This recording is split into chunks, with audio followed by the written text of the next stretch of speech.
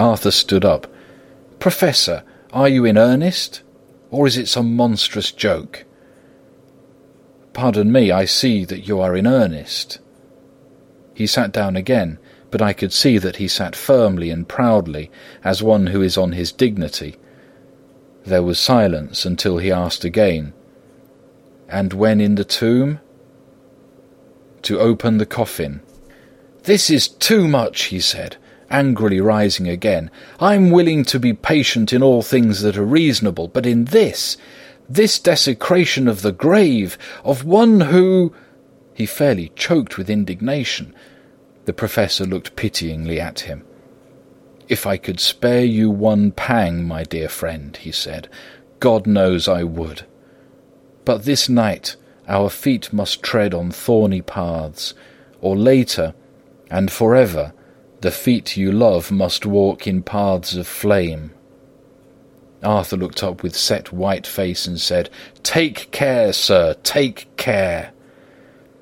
"Would it not be well to hear what I have to say?" said Van Helsing, "and then you will at least know the limit of my purpose. Shall I go on?" "That's fair enough," broke in Morris. After a pause, Van Helsing went on, evidently with an effort. "Miss Lucy is dead, is it not so?" "Yes." "Then there can be no wrong to her. But if she is not dead—" Arthur jumped to his feet. "Good God!" he cried. "What do you mean? Has there been any mistake? Has she been buried alive?" He groaned in anguish that not even hope could soften. "I did not say she was alive, my child. I did not think it. I go no further than to say that she might be undead." "Undead? Not alive? What do you mean?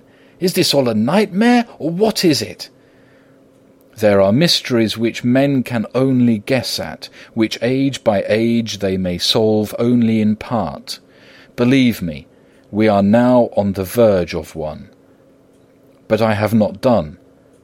May I cut off the head of dead Miss Lucy?"